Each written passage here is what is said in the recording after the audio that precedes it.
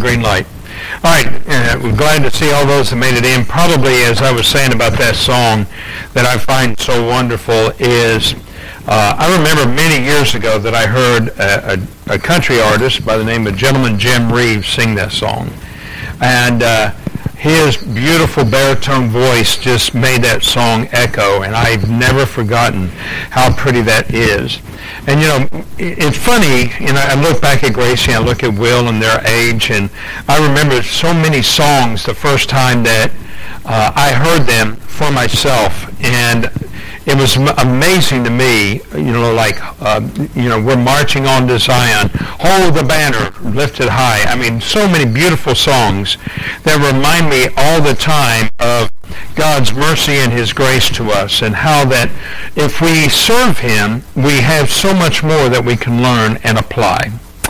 Today we want to take our Bibles. We're going to go to the Gospel of John, chapter 14. And as I was preparing the lesson, the direction that I wanted to go in is completely different from the direction that I ended up. And I want you to know this, I don't change up my message for anyone, for any reason, for any rhyme. I just don't do it. And I've known preachers that they said, well, so-and-so showed up and I wanted to hit him with both barrels. I'm not going to do that. I think really the message that we have today is one to where if we listen carefully to the voice of God and listen to what He's given us, it will help us to understand His purpose and His plan. And reality is that most of us haven't a clue the responsibility of the work of the Holy Spirit. And when we think of the work of the Holy Spirit, it's one to where we should understand it and to realize it and to make sure that we are following in line with it. Let's go down to verse 11 of John chapter 14. We're going to read together, and notice what the Lord said. Believe in me that I am in the Father, and the Father in me, or else believe me for the very work's sake. That's where we're going to be taking our title today. For my work's sake. Now, as a catalyst, I want you to remember this. The apostles were looking at Jesus through the eyes of a man. They saw Jesus as a man. In fact, it is even said over in Matthew chapter 28 that there was a doubt amongst the 11 that remained whether Jesus was the Messiah or not. Even though they had walked with Him for 3.5 years, even though they had been witnesses of the resurrection, they still did not know if He was Messiah or not. So the Lord, knowing the very thought of these men, began to present to them this thought. You are questioning. And I mean, we saw the questions that were listed up a little bit earlier. Philip said, show us the Father, and it sufficeth us. He said, have I been so long time with you, Philip, that you don't know me? A little bit later, we saw Thomas. He said, but we don't know the way to you, Lord. And he said, I am the way, the truth, and life. And now, I want you to think about this. He said, if you're going to believe anything, at least believe me for my work's sake. Now that's going to be important as we go in a little bit later. Verse 12 says, Verily, verily, I say unto you, he that believeth on me, the works that I do shall he do also, and greater works than these shall he do, because I go unto my Father. And whatsoever you shall ask in my name, that will I do, that the Father may be glorified in the Son. If you shall ask anything in my name, I will do it.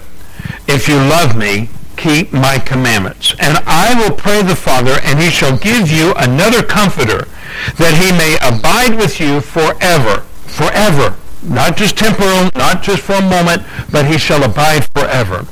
Even the Spirit of truth, whom the world cannot receive, because it seeth him not, neither knoweth him, but you know him, for he dwelleth with you, and shall be in you.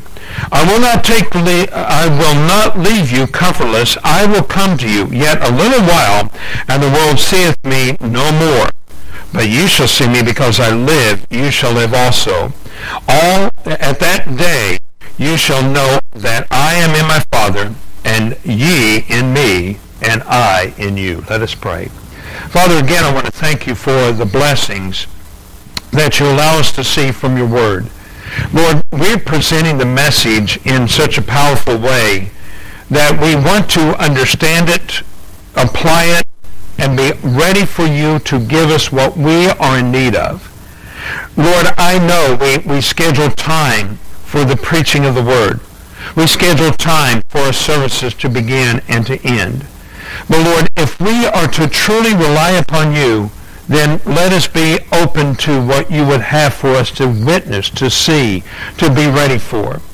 Lord, let us have discerning minds, but let us have a desire that is within us, that we might see the power of your resurrection, that we might have witness to others what God is doing in us.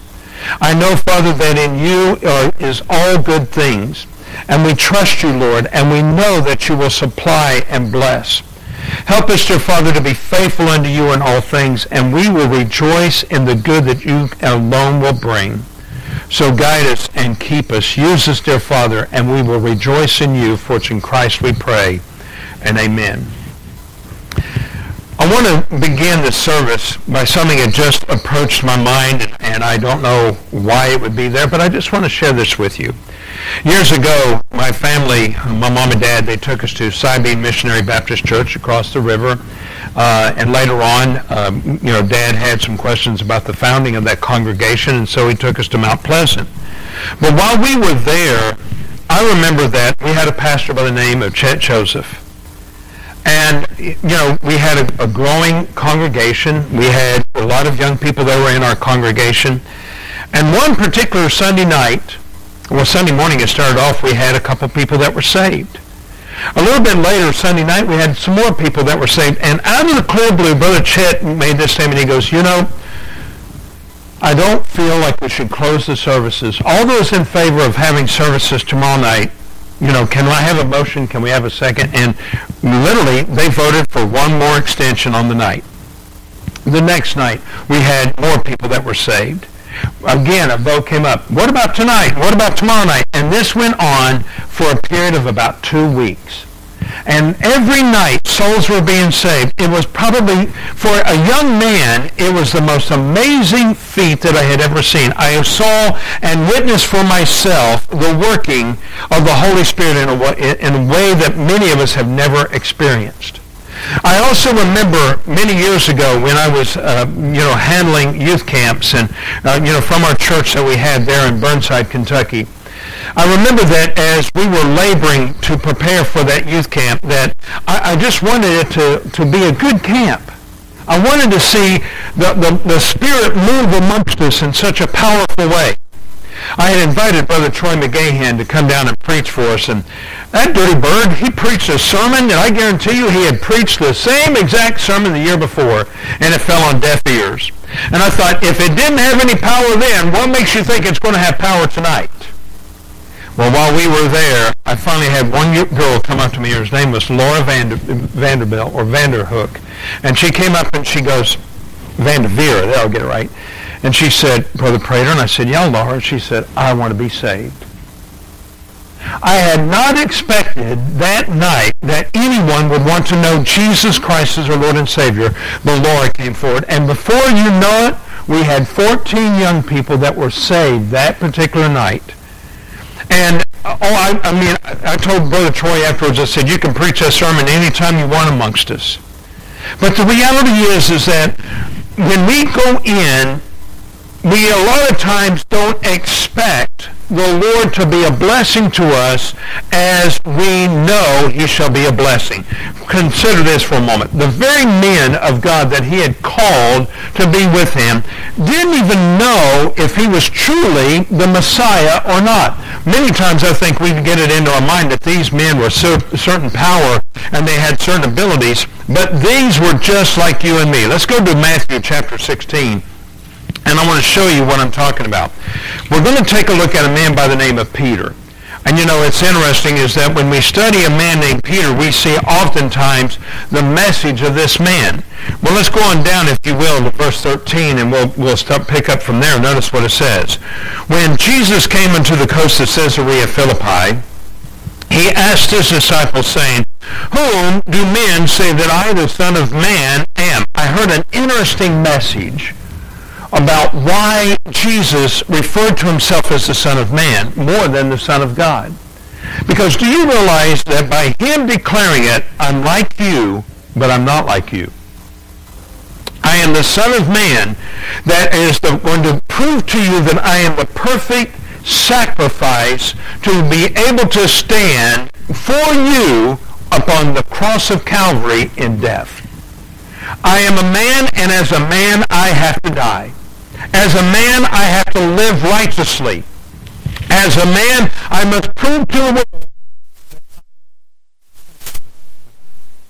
that as the Son of God, I shall rise again from the tomb that has been the captive, the captivator, the keeper of so many lost souls.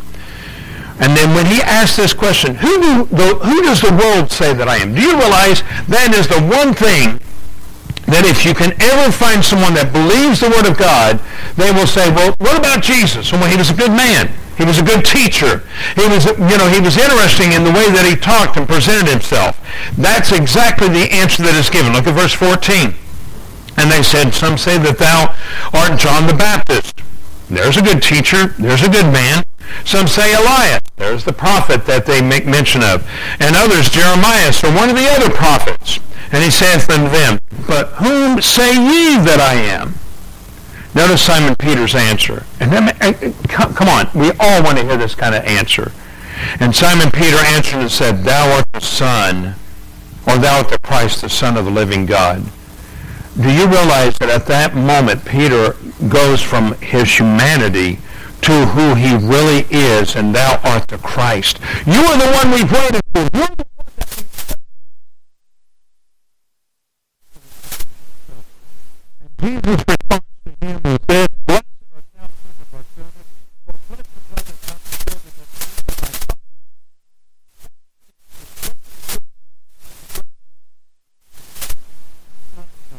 unto thee, Peter was. If you will, go on down. And let's see what happens in verse 21. From that time forth began Jesus to show his disciples how that he must go to Jerusalem and suffer many things of the elders and chief priests and scribes, and be killed and raised again the third day. Jesus showed that to Peter. He said, look, Peter. And Peter took him and began to rebuke him. Oh, and there's right.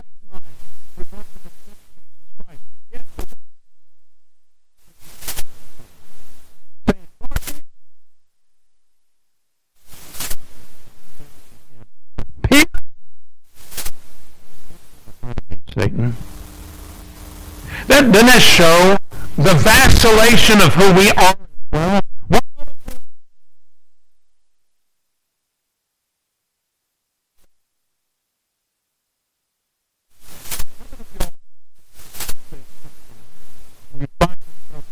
And hoping nobody will hear you. The reality is that our flesh gives away what we really are. But the Spirit, in the great anguish of spirit, says, I don't like it. I don't like it. And so the reality is that we find it over and over, the struggle that is there. Even Peter, let's go to Luke chapter 22. In Luke chapter 22, we also find the same struggle. It helps if I go to the right chapter. Luke chapter 22, and let's go down to verse 61. I want you to see this aspect of Peter's life as well. Leading up to this story, Peter had been told by the Lord, all of you are going to flee from me, but you, Peter, you, Peter, before the cock crows twice, you're going to deny me 3 times. And it is said in this scripture that Peter had heard the message of the accusation. And notice what the answer is. And as soon as Peter heard this message, it says in verse 61, and it says, and the Lord turned and looked upon Peter. What do you think his eyes said? What do you think the eyes... Have you ever looked at somebody in the eyes? You look at someone in the eyes and you can tell something about them. It said the eyes are the window of the soul. Have you ever looked in the eyes of someone and seen sadness? Have you ever looked into the eyes and seen joy? Imagine Peter as he heard that cock crow for the second time, and he looks and there's the eyes of Jesus staring back at him. Without saying a word, Peter knew he had let the Lord down. How many of us have ever felt like we've let the Lord down? And notice what happened. And Peter remembered the word of the Lord that he had said unto him, before the cock crow, thou shalt deny me thrice. And Peter went out and wept bitterly. I don't plan and I don't know all the situations of everyone's life. Yet this past Sunday, not today, but a week ago, I had the men and the folks of the church pray for me. And as I received the blessing of those prayers, I literally felt like God was giving me the assurance that there was many things yet to accomplish. You know what my greatest desire is?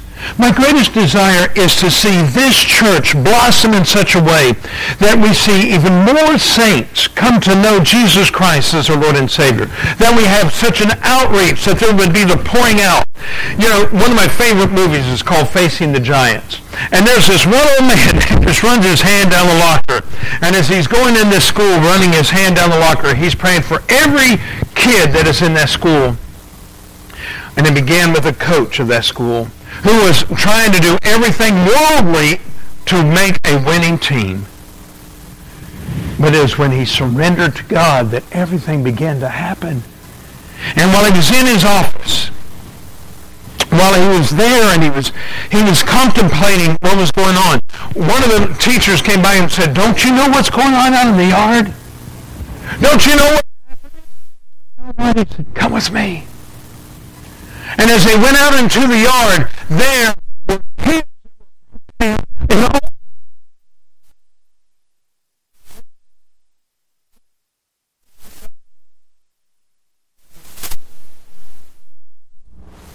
And the coach was dumbfounded. And one young player. And you know how I remember this player? His first name was Matt. His last name was Prater. Sinful praters as they can possibly be. He goes up and he said, "Coach, I've been saved."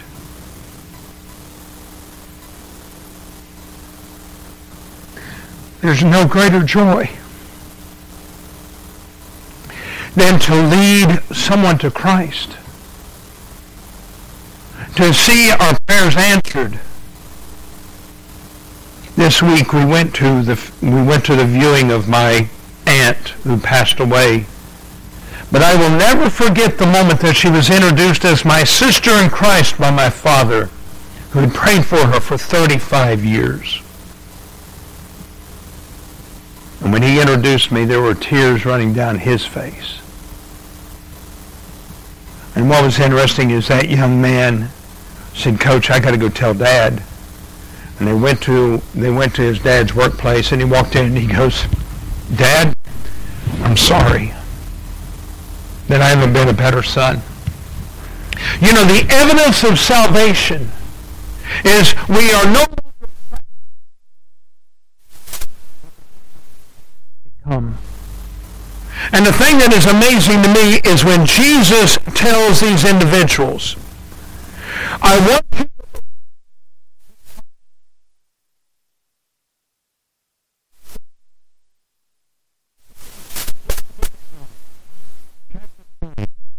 John chapter 20. And I want you to see what it says in the Gospel of John regarding the miracles that Jesus did. These are not the only ones that you see here in the Gospel. Jesus said, well, verse 29 is a good place. Thomas,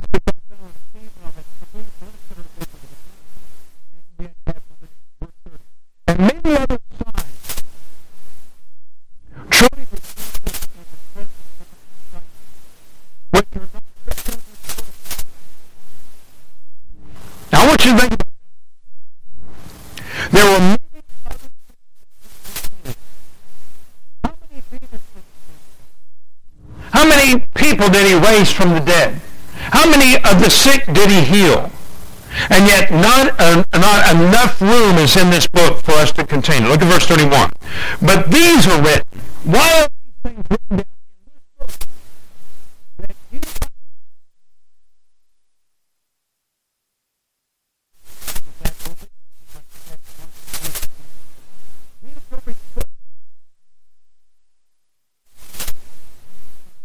Savior. Wait a minute, but yet it's the old adage. But wait, there's more. Let's go on over, if you will, to chapter 21. And in chapter 21, let's go all the way down to verse 24, and notice how much that the Lord did. This is the disciple which testified of these things and wrote these things, and we know his testimonies are true. And there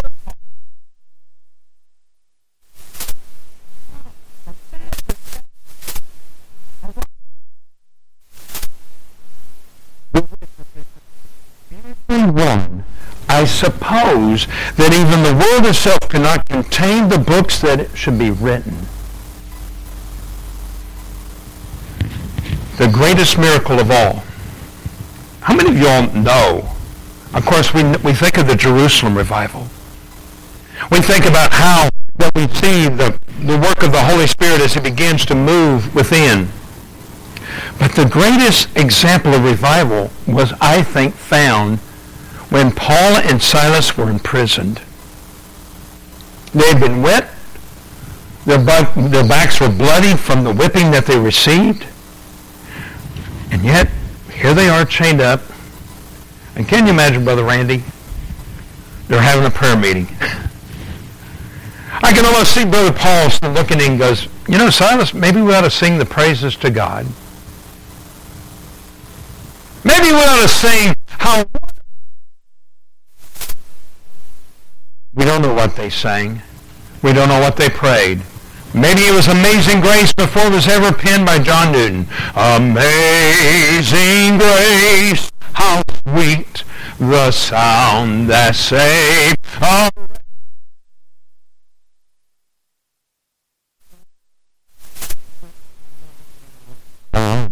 was blind, but now I see. And immediately that jail cell began to shake. And the chains fell off. And they were released. And the thing that was amazing, here was the guard, here was the jailer, and he was getting ready to take his life. And Paul shouts out from the darkness, do thyself no harm. We are all here. You want to talk about salvation and the great miracle of revival? At that moment, he said, what must I do to be saved? There are many people that want to say he was looking for redemption. What must I do to know this Savior that you all sing about, that you all pray about? Who is this Jesus? And the Scripture goes on to tell us that everyone that was in his house believed. Turn with me to the Gospel of, or if you will, to the book of Acts, the recordings that are there. And I want to show you something. It's an amazing thing, and I hope that with the time that we have left today that you'll be able to see it. Let's go to Acts chapter 1, and let's go down to verse 3. And notice that in the prelude, we find that Luke is writing and recording the things that happened. Look what it says in verse 3. To whom also he showed himself alive after his passion by many infallible proofs, being seen of them 40 days. Now, I want you to do the math. Jesus resurrected after 3 days. Then there was 40 days, leaving 1 week before Passover, or from Passover to Pentecost. And Jesus told the apostles, I want you to go into the upper room and wait. And I want you to get this. Why did he tell them to wait? Because in that period of time, when Jesus went away, the Holy Spirit would come. And this is the part that most of us don't even know of in regarding to the Bible on how clear the Holy Spirit is. And I got news for you. I've studied the Holy Spirit in my life, But every time that I put my eyes down upon the Word of God and to try to understand the working of the Holy Spirit, the more amazed I am. At the very moment when they went away, they went a day's journey after the ascension of Christ back to the community where they were at, into the upper room, and there they waited. How many of us would be willing to wait 1 week upon the Lord? I want to show you something that's pretty amazing to me, if you will. Turn with me to the book of Genesis, chapter 7. Genesis chapter 7. Let's see if I can get over there before you all do.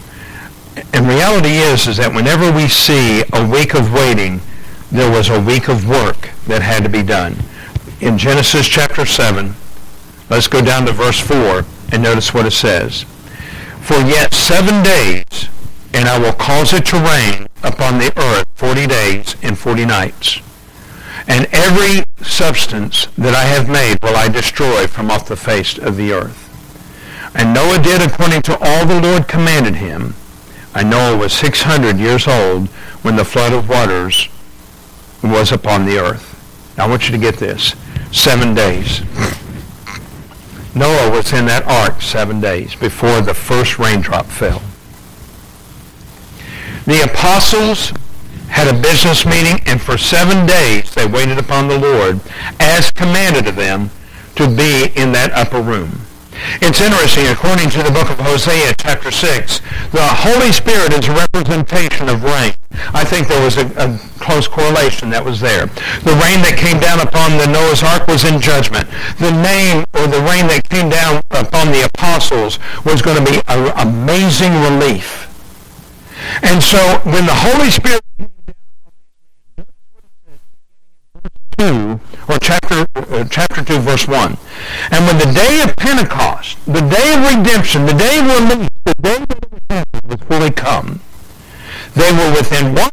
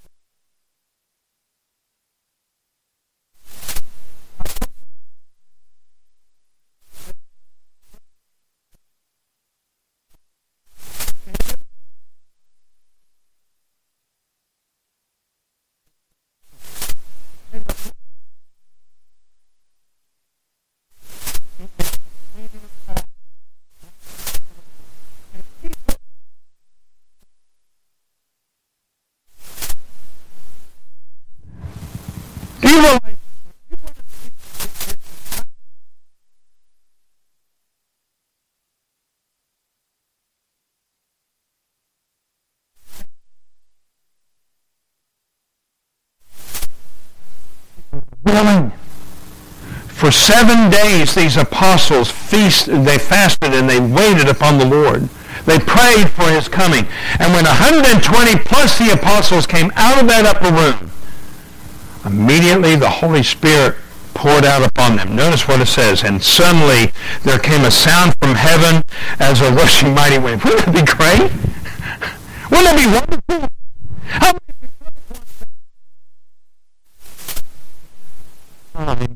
You know, Lord, my precious time. What do you mean, precious time?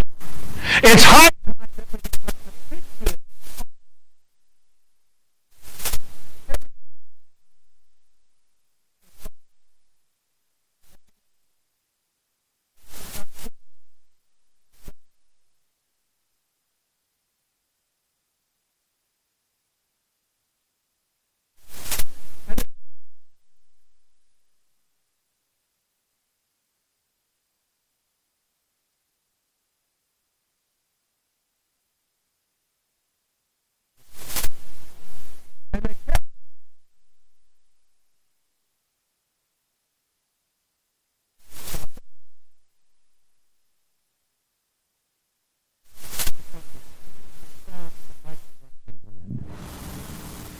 Can God do that to this little congregation? You better believe it.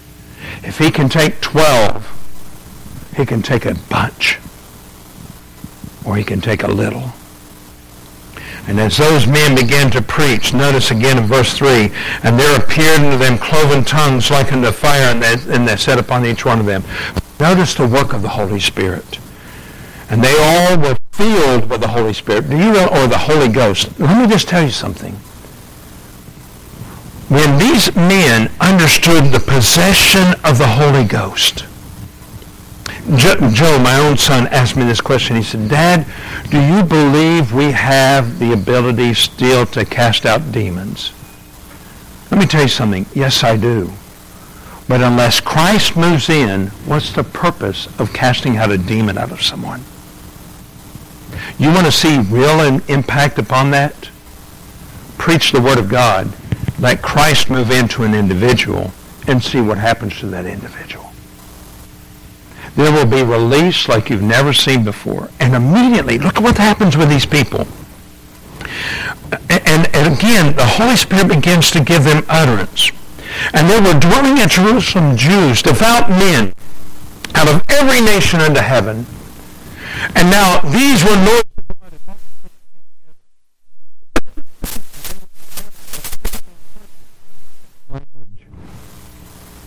And they were all amazed and marveled, saying one to another, Behold, are these not Galileans?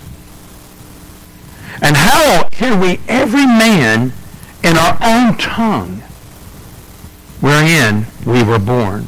And look at the different ones. Parthians, Medes, Elamites, as well as dwellers of Mesopotamia and in Judea and Cappadocia, and Pontus and in Asia, Phrygia and Pamphylia and Egypt and parts of Libya around Cyrene, and strangers of Rome, Jews and proselytes. Cretes and Arabians, we do hear them speak in our tongues and wonderful works of God. When the Holy Spirit gets a hold of us, nothing matters. Nothing else matters. The one thing is, the Holy Spirit gave them rain from on high.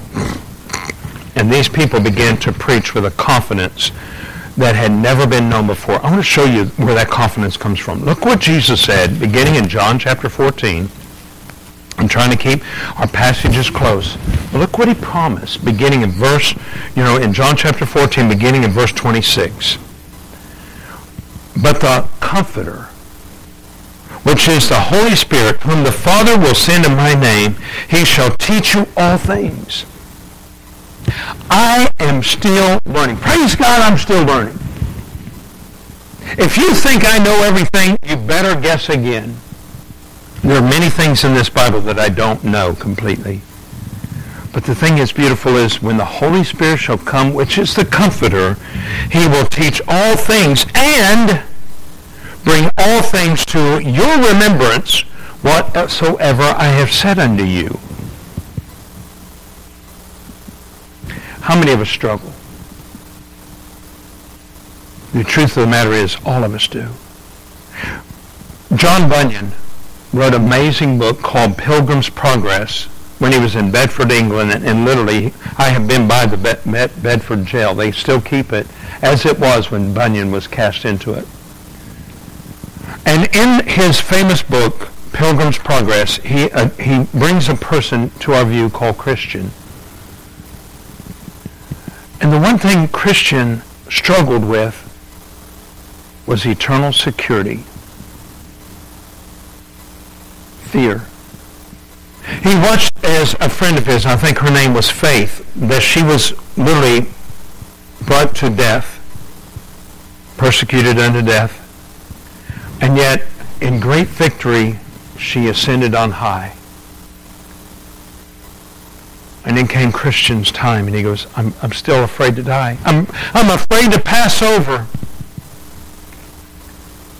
You know what was amazing? The Lord dispatched angels to carry him across.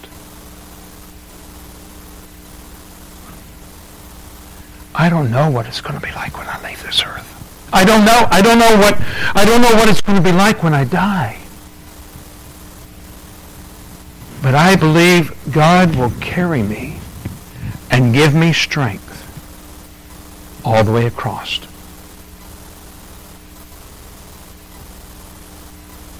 The song that comes to mind was Jesus bear his cross alone, and all the world go free. No, there's a cross for me to bear. That's something I want us to think about. But look what else it says. Peace I leave with you. My peace I give you. Not as the world giveth, give I unto you. Let not your heart be troubled, neither let it be afraid. I'm going to be with you. That is the work of the Comforter. He is always going to be with us. Look out, if you will, go to chapter 15. Let's go down again, if you will, to verse 26. And notice what the Lord says at that moment in the response of 15, 26, and 27. And when the Comforter is come, whom I will send unto you from the Father, even the Spirit of truth. You know the one thing that I have discovered about the Holy Spirit? He will not sustain falsehood. I've become so convicted over the things I've covered up, over my sins, over my inabilities. But the thing is that the Spirit of truth will present himself in a mighty way, which proceeded from the Father shall testify of me, and you shall also bear witness, because you have been with me from the beginning. I want you to get this. The Holy Spirit lives within me. I do not bring the Holy Spirit in this place. When I come into this place, the Holy Spirit is here. Come on, let this sink in. How many people, when they walked through the door, went, wow, I can feel the presence of the Spirit in this place. We're getting ready to have our area of fellowship. Wouldn't it be wonderful as other saints come in that door, they went, there's something different about this place. Some people come in and they go, well, you don't have an instrument. Don't need it. Let the songs be sung as they should be from the hymn books. The Word of God, when you preach it, there's such power. It's not my power. It's the power of God to be able to take His Word and the Holy Spirit to carry it. The power of preaching is but one little mechanism. But when we desire the things of God and there's a humility that is there, we begin to see the strength of it. One more place. Chapter 16, going all the way down to verse 13. To verse 16. Notice what the Lord said about the Holy Spirit. Howbeit when He, the Spirit of truth, is come, here these men were waiting on the Holy Spirit, and for 7 days of the promise. How many of us would willingly give 7 days? How many of us would pray 7 times for rain? How many of us would wait upon the Lord in a powerful way? And yet, the Lord promised them, the Spirit's coming. I don't think even these apostles had an inkling of how powerful that was going to be. He will guide you into all truth. For He shall not speak of Himself. You know what really bothers me?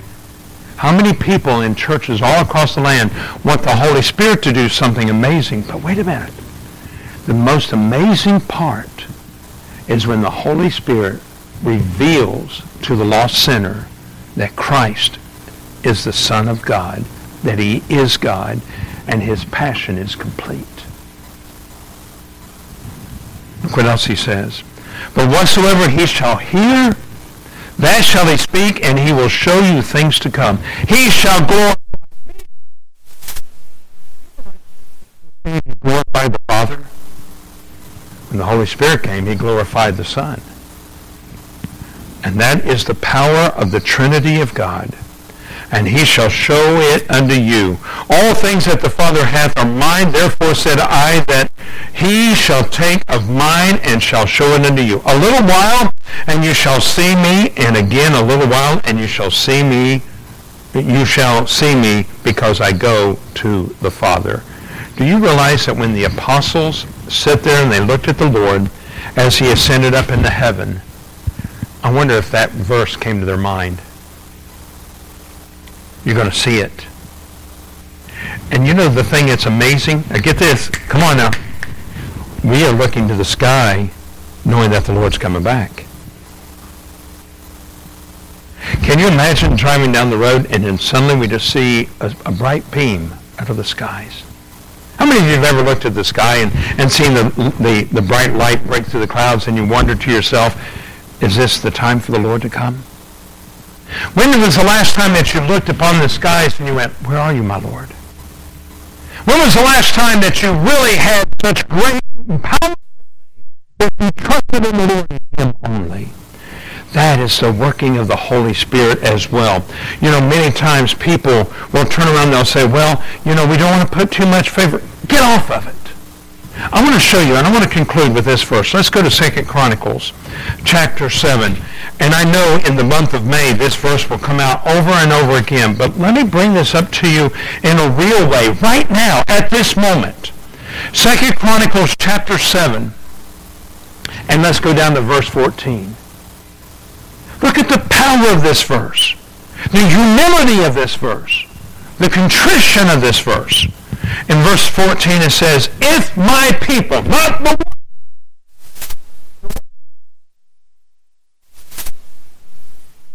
us, if my people, which are called by my name, shall humble themselves and pray. I've got news for you folks. Anyone that complains over someone praying more than a minute, you don't know what you're complaining about. Children, are you listening? Don't complain when somebody pours their heart out to God. When I bow my head, sometimes I just want God to hear me. And sometimes I just want to be in His presence. I wonder how many of those apostles entered into that upper room and didn't say a word. But they bowed their head in silence. If my people, which are called by my name, shall humble themselves and pray and seek my face. You know what that means? I don't seek this world. I seek my Lord. And I turn from my wicked ways. There, I need to get rid of my sins. I will hear from heaven. I will forgive their sin, and will heal their land. Wouldn't it be wonderful if the doors opened up and someone came in and said, I just want to know Jesus? How many of us would be shocked if someone suddenly said, I want to know Jesus as my Savior? And yet the greatest testimony of all is the knowing that truth. Do you know Jesus today? Do you know His power? For my very work's sake, He said, believe on me. And today, as we enter into this final moment of song, if anyone wants to know more about this Jesus whom I lovingly serve, this Jesus who is all in all to me, I would gladly share even more with you. Father, again, I want to thank you for your blessings. And I pray, Father, now, that you'll take this message as you have laid it upon my heart and cause others to know Christ as well. Bless us, Lord, even now as we conclude in this service, and lead and bless in Jesus' precious name we pray. Amen. Brother Randy, if you don't